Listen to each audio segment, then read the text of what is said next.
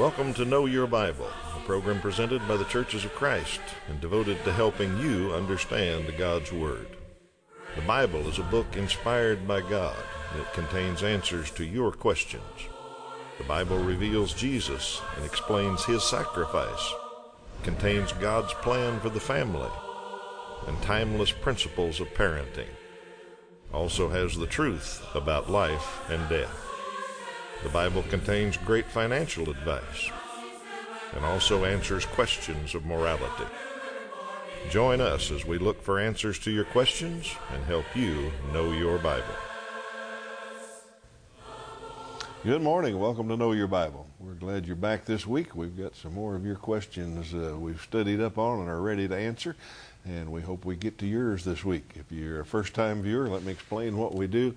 You'll notice a phone number and a website there at the bottom of the screen. That's the way you get in touch with us, and you direct the program. You tell us what you'd like us to talk about, and that's what we'll try to answer for you. We take all kinds of questions about the Bible, specific ones about what's this verse mean or where is that in the Bible, and we get a lot of general ones about life and family and finances and living and what's happening in the news and all that, and people want to know what's the Bible have to say about that kind of thing. And we're happy to try to discuss that if we can. And if there's no biblical principle about it, we'll tell you, but that's pretty rare. The Bible's got something to say about most all that man is doing these days. So just use either one of those numbers, get in touch with us, tell us what you'd like us to talk about on Know Your Bible. Let me introduce my friend here, Toby Levering. He's back ready to go. Hi, Toby. Good morning, Steve. Glad you're here and ready to study with the folks at home. I'm going to give them a question first. We always have a little trivia question for our viewers. So here's today's. How many men did Gideon take to war? Old Testament story in the book of Judges. You might want to look that one up. Gideon, how many men did he take to war? And we'll give you the answer at the end of the program. See if you know the answer to that one. Let's see. I drew the first one today, so let me tackle that one. Viewers asking about pledging allegiance to the flag. Is pledging allegiance to the flag or any other material object right or wrong? Well, I imagine most of us are familiar with one religious group that teaches that their people shouldn't pledge allegiance to the flag. I remember from school having a few of those kids in our class, and they wouldn't stand up and say the pledge with us. And, of course, had to ask why, what's going on here, why aren't they doing what the rest of us are doing? Well, their explanation is that we pledge allegiance only to the king. We have one king, that's God, and we don't pledge allegiance to anything else on earth. He is our number one priority, and that's the only one we're going to pledge allegiance to. And I understand that concept, and technically I think they're right. I think they draw a little too fine a line and don't take into account that people can understand that they've got priorities. I believe the same thing, although I pledge allegiance to my flag, and I'm proud of my country, and I try to be a good citizen. My number one priority is still God, and the Christians certainly understand that. God's the first priority. Family is probably the second one. I've pledged allegiance to my wife and to my children. My country probably third. My employer, maybe. I pledge allegiance to them, that I'll be loyal to you and all of that. It doesn't mean that they direct my entire life. It means that I have an allegiance to them. Now, the conflict would come is if my country ever told me to do something that God says I shouldn't do. Then I've got to draw that line and say, no, I've pledged allegiance to the country, but no, if they violated God's law, I'll go with God. Okay. And there's a classic example of that in the Bible. Let's look at Acts 5:29. Peter and the other apostles were called in by the ruling government of the land and said, you got to quit preaching.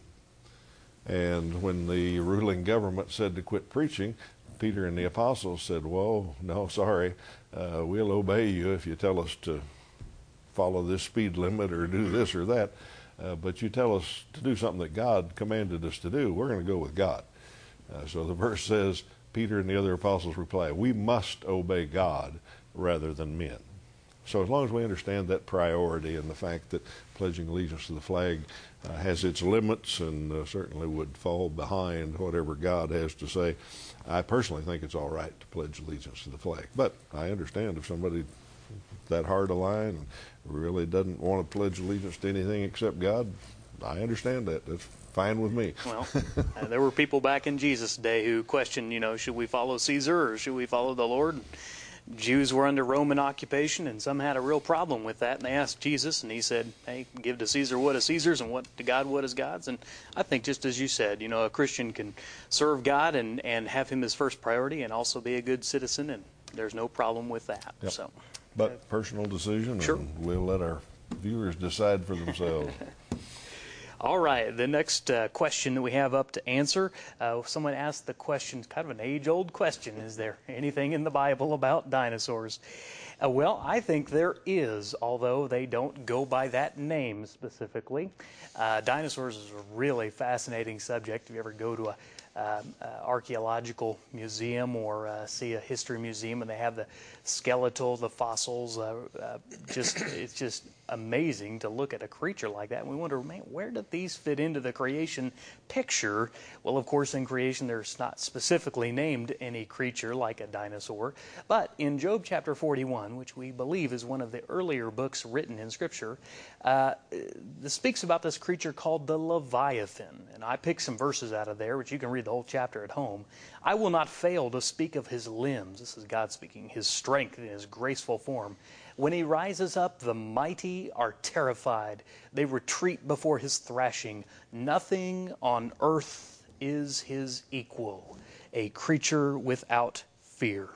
Well, this creature, in my mind, fully fits how I imagine a dinosaur, taking all those bones and putting muscle and flesh and skin on them, how they would have looked like and what they would have acted like. I think there was nothing on earth like the dinosaur, although in Job it's called the Leviathan. So semantics aside, I do believe that they are talked about in the Bible. And some people ask the question, the logical question, well, what happened to the dinosaurs? Well, there is a biblical event called the flood. It seems to me that it must have wiped out a good portion of them, or somewhere along the line in history they went extinct. That happens to many species, not just the dinosaurs, by the way. And so it seems to me that they are a reasonable part of creation. Nothing wrong with believing them, just understanding that it was the Creator who made that creation is worthy of the one being adored, and not so much the creation itself. But a great question. If you want to study more about that from a biblical perspective, look again at Job chapter 41. Alrighty, thank you, Tony. Question about deathbed repentance. Let's look at that. The viewer says, if a person is on their deathbed and they pray the prayer of salvation, will they go to heaven? All right, I'm going to answer this from just the perspective of deathbed repentance. I think that's the main question the viewer is asking, and forget for right now the prayer of salvation. And we got another question very similar, so I'm going to let Toby answer that next, and together maybe we'll get this question answered.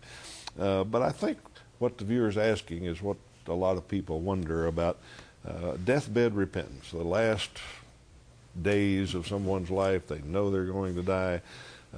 They call the preacher in and say, all right, I'm ready to be baptized, or I accept Christ, or I'm sorry for my life, and all that. They repent at the last minute.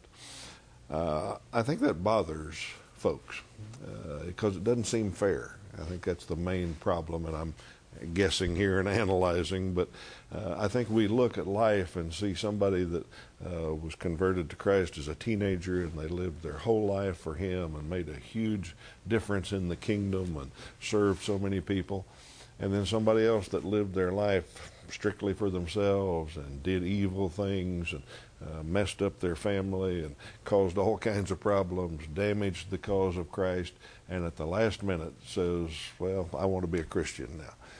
People look at that and say, it doesn't seem fair for some reason. Will they really go to heaven? Well, a couple of things about that. First of all, we have no idea how sincere or what a person's heart is in such a situation, but God does. God will judge perfectly. He knows what that person's whole life has been like and what the state of his heart is on his deathbed, and He will judge that perfectly. And another thing to consider is that Jesus told a parable almost exactly about this same problem. He called it, it's the parable of the workers, and it's in Matthew 20. And he said a landowner went out and hired a bunch of people, and at the end of it says, so the last will be first and the first will be last. But how we got there is the interesting thing. He hired some workers first thing in the morning, 6 o'clock in the morning. He told him, I'll pay you a denarius if you work for me all day. He went back and hired some more at 9 o'clock, some more at noon, some more at 3 o'clock. He went back at 5 o'clock and hired a few more, 1 hour before quitting time. And then at quitting time, he paid all of them a denarius. And some of them said, that's not fair. Some of them got all excited and said, that's not right. I worked a whole day for a denarius. How come that guy gets a denarius too? And Jesus said, the first shall be last and the last shall be first. I don't know all he was pointing out by that parable, but I think he was pointing out one thing. We're saved by grace. It's not about how many years we work or how many years we serve or the number of works we do. Or anything. We're saved by grace. So if that person's heart is sincere and he does the right thing and does what Jesus commanded, God knows that, and he's going to reward perfectly. And I think in heaven we'll understand all of it. I don't think it'll bother us a bit. I don't think we'll be jealous at all that somebody got the same reward we did for not serving their whole life, perhaps. Another way to look at it, if you think that's kind of unfair, is think about it this way. The person that gave his life to Christ early on has had a much better life. His family is probably much happier. He's probably got better relationships with his kids and all of that. He's lived an abundant life, most likely, compared to one who lives a life of sin. So he's gotten some extra rewards here on earth. But in general, my answer to that is, will he really go to heaven? If he's sincere and does the right thing, God will know what his heart is and take care of it. Judge him perfectly. You know, you brought up the idea of fair there, and I can tell you, fairness and justice is absolutely what none of us want. I mean, when it comes to being fair, if God was fair and just and gave us exactly what we deserve, ain't nobody getting in. Good point. We have a similar question. Yep, tied a on person to it. kind of wants to know something similar, and they ask this question. When someone accepts Christ on their deathbed, what about baptism, is what the viewer asks. And they kind of come to this similar point, but they know on this program, Know Your Bible, we have taught for many years now, a couple of decades, about what the Bible says about how to become a Christian. Very simply, faith, repentance, immersion, baptism into Christ for the forgiveness of sins, and then walking in the light.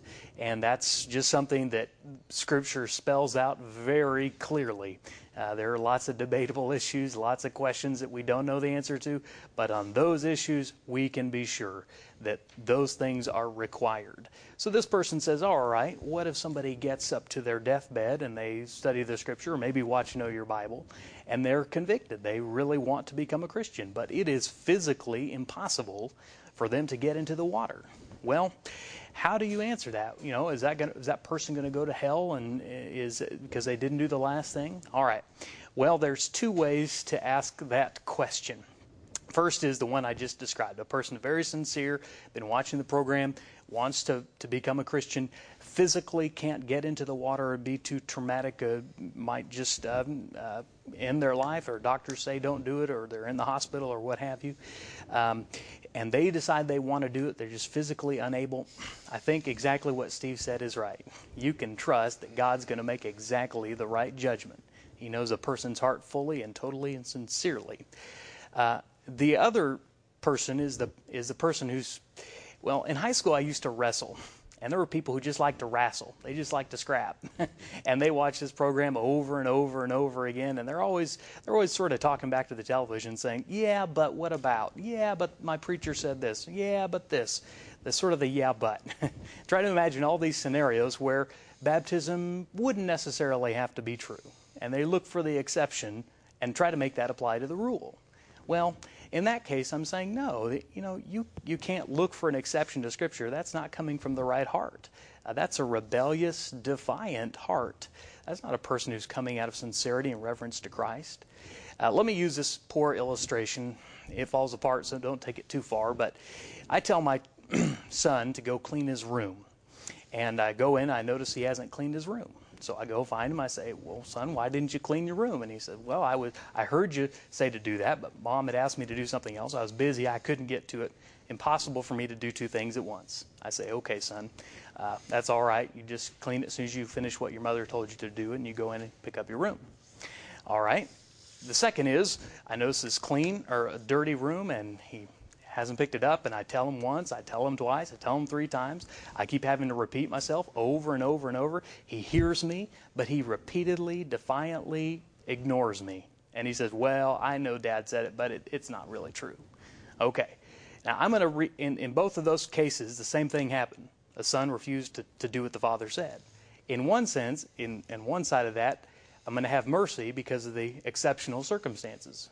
Okay? And another side of that, I'm going to say there's going to be a punishment here because you heard what I said, you could have done it, and you ignored it, you rebelled. Okay, so there's 2 ways to approach that question of obedience, and we understand that as parents. We understand that there's times when you got to make one call, and another time the same thing could happen. You make a completely different call, and that's what Steve was saying. That God exactly knows the right thing to do, and He will do it.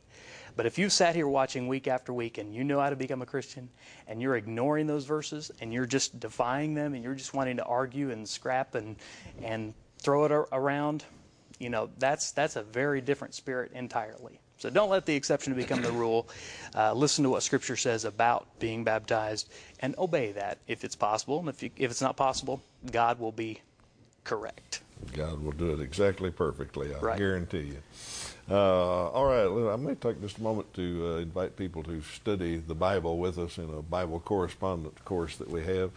We talk about that each week and make that offer, and I'm sure some people are afraid to take us up on it because free things on religious programs make people nervous. They usually gets them on a mailing list or gets them a bunch of requests for money. We don't do that on Know Your Bible. If you've listened very long, you've never heard us ask for money, and you never will. We just provide this because we believe in Bible study, and we think this is a good way to study the Bible. You see the 8 lessons in this opening course. We send it to you in the mail so that you've got a little accountability. We pay the postage both ways, so it doesn't cost you anything. But you put it, answer all the questions and study it and put it back in the envelope and send it back. Somebody will grade it for you and send it back to you. And that holds you a little bit accountable and makes you form that regular habit of Bible study, we think is a good thing. But it's a great way to study the Bible, a good general study of the Bible. Once you've got through with that, we've got some more advanced courses that we're happy to provide to you. We've got a certificate that we'll get to you that says you completed each course. We've got some people that study the Bible for a long time with Know Your Bible study tools, and we're happy to provide them. So if you're interested in a good home Bible study without any bad happenings, no mailing lists or money requests or anything like that, you can count on Know Your Bible to provide it. Just use the phone number or the website at the bottom. We'll get it started for you very quickly, and I think you'll like it. All right, somebody's been reading the Gospels and is pretty astute here. The question is, why does Matthew say that both robbers were insulting Jesus, yet Luke says only one was? All right. First of all, let's make sure we understand the 4 gospel accounts, Matthew, Mark, Luke, and John, are similar accounts. They're all telling the biography of Jesus. So a lot of them tell the very same stories. Matthew, Mark, and Luke are very similar to each other, and John is quite a bit, the most different. The first 3 are called the synoptic gospels. They're kind of a synopsis altogether. And then John tells things differently. He tells longer stories and more stories and all that. But on this case, I put all 4 accounts on the screen for you. Let's just go through them real quick, and then I'll give you the answer. In Matthew, when Matthew talks about the thieves on the cross and all that, he says that 2 robbers were crucified with Jesus, and both of them hurled insults at Jesus. Our viewer's right there. Mark says that those crucified with him heaped insults on him. He doesn't tell how many there were. He just says the ones crucified with him heaped insults on him. Luke tells the story that one robber was hurling insults, and the other one rebuked the first one and defended Jesus. And then in John, all that John says is two others were crucified with him, and he doesn't mention anything about them insulting Jesus or befriending Jesus or anything else. So our viewer's right. Matthew says, and Mark, for that matter, say both of them were hurling insults. Luke says one was hurling insults, the other one was defending Jesus. All right, the answer is, and we got to make these harmonize because they're co-authored by the Holy Spirit. The answer is that obviously Luke was writing about a little later event on Calvary. At the start, both robbers were insulting Jesus. I mean, they were not the nicest guys in the world. They had just got out of prison, condemned to death. They were thieves or robbers of some sort. And so they were picking on Jesus. Everybody was. Everybody on Calvary was picking on Jesus that day and hurling insults. But a little later in the day, evidently, one changed his tune. Now, I think personally, I'm filling in between the blanks here, I believe that he watched Jesus. I believe that he saw how Jesus reacted to the torment that he was getting. I think he saw Jesus' humility, saw his forgiveness, saw him interacting with his mother and his friends in front of him there. When you watch a man, excuse me, being crucified, and he is forgiving those people who are, excuse me, forgiving those people who are doing it, that'll make an impression on you. And I think that robber saw that and decided there's something special about Jesus. So he started out condemning him and insulting him. Later in the day, the other robber started picking on Jesus again, and the second thief said, hold it now, this guy's not like us. This guy's different. This guy doesn't deserve what he's getting. We deserve what we're getting, but he doesn't deserve it. So I think that's a simple explanation. I think it's obviously what happened. At one time, both robbers were insulting. One of them changed his tune later in the day and decided that Jesus was the Son of God. And then, of course, it goes on. Some of the accounts tell about Jesus saying, all right, you'll be with me in paradise today. He forgave him of his sins. All right, let me take time to invite our viewers to visit a Church of Christ near them. We like to mention some each week. We're supported by Churches of Christ. One of our main supporters is in Springfield, Missouri, the Watermill Church of Christ. A great bunch of folks there at Watermill. Know you'd enjoy visiting with them, and if you're looking for a church home, drop in there sometime. If you know somebody that attends this Watermill Church of Christ, now that you know they help provide this program for you, mention it to them. Drop them a note, or if you see them somewhere, tell them you appreciate them providing the program and you like watching it. Of course, a lot of other Churches of Christ in your viewing area, and if you're looking for a church home, drop in and visit one of them sometime. You'd be warmly welcomed. You'd find folks that study and think about the Bible a lot like we do on this program, and we invite you to visit sometime.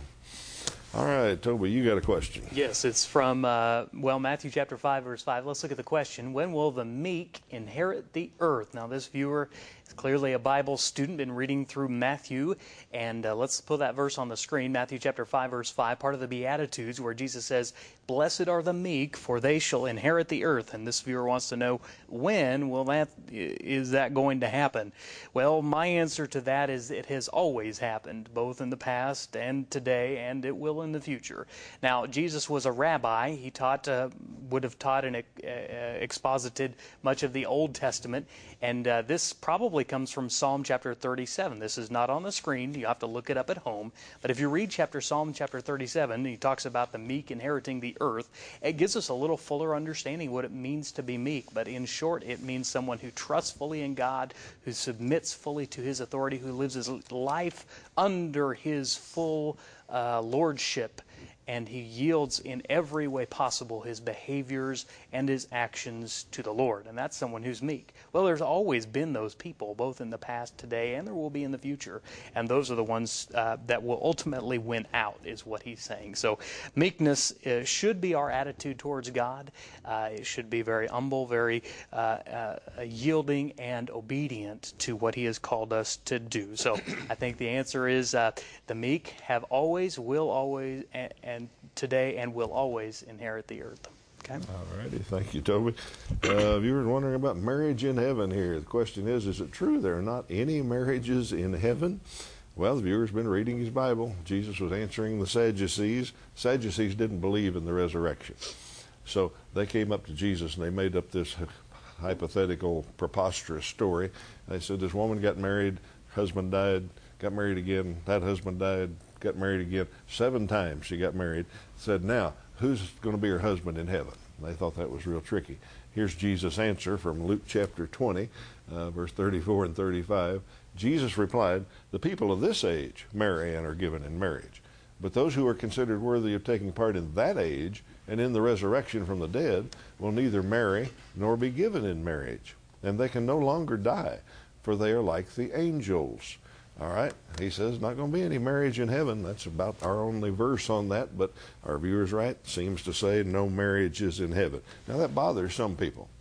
They've been married for 60, 70 years, and they say, why, I can't do without my spouse in heaven. I wouldn't be happy. And it bothers some people the other way, I think. But people do wonder about it. I think the reason there won't be marriage in heaven is because there'll be no need for it. Marriage was created for earth. Adam would have been lonely without a companion. He needed somebody to complete him. He needed a helper. So God gave marriage to mankind on earth. The other reason God created marriage was for procreation. He needed to get the earth populated. Neither one of those things will be needed in heaven. I think if you had a happy marriage and going to miss your spouse and all that in heaven, you'll still have a special bond somehow. I can't explain how. It's just that we're not going to be having marriages and recognize that bond. God will work it all out somehow. We're going to be happy however it works. So no marriages in heaven, but still be happy some way. All right, let me make sure we get our trivia question answered today. And the trivia question was about, what was it? Gideon, yes. How many men did, I forgot the question, much less the answer. How many men did Gideon take to war? And the answer to that is 300. And you remember, God showed his power that way. You can read about it in Judges 7. He started out with thousands of men volunteered. And God said, that's too many. If you win with thousands of men, you'll think you did it. So let's keep cutting it down until when you win the battle, you'll know that I did it for you. So he finally went to war with 300, and he was victorious because he actually had 301, and that one made the difference. All right, we're glad you've been with us today, and we hope you'll come back next week. We've got some more questions saved up that we haven't gotten to. We'll get to them as quickly as we can, and we hope you're back with us then. Until then, you have a great week.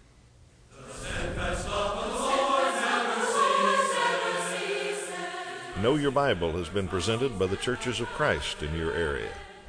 Churches of Christ are non-denominational, and each congregation is an independent group of Christians seeking to do God's will.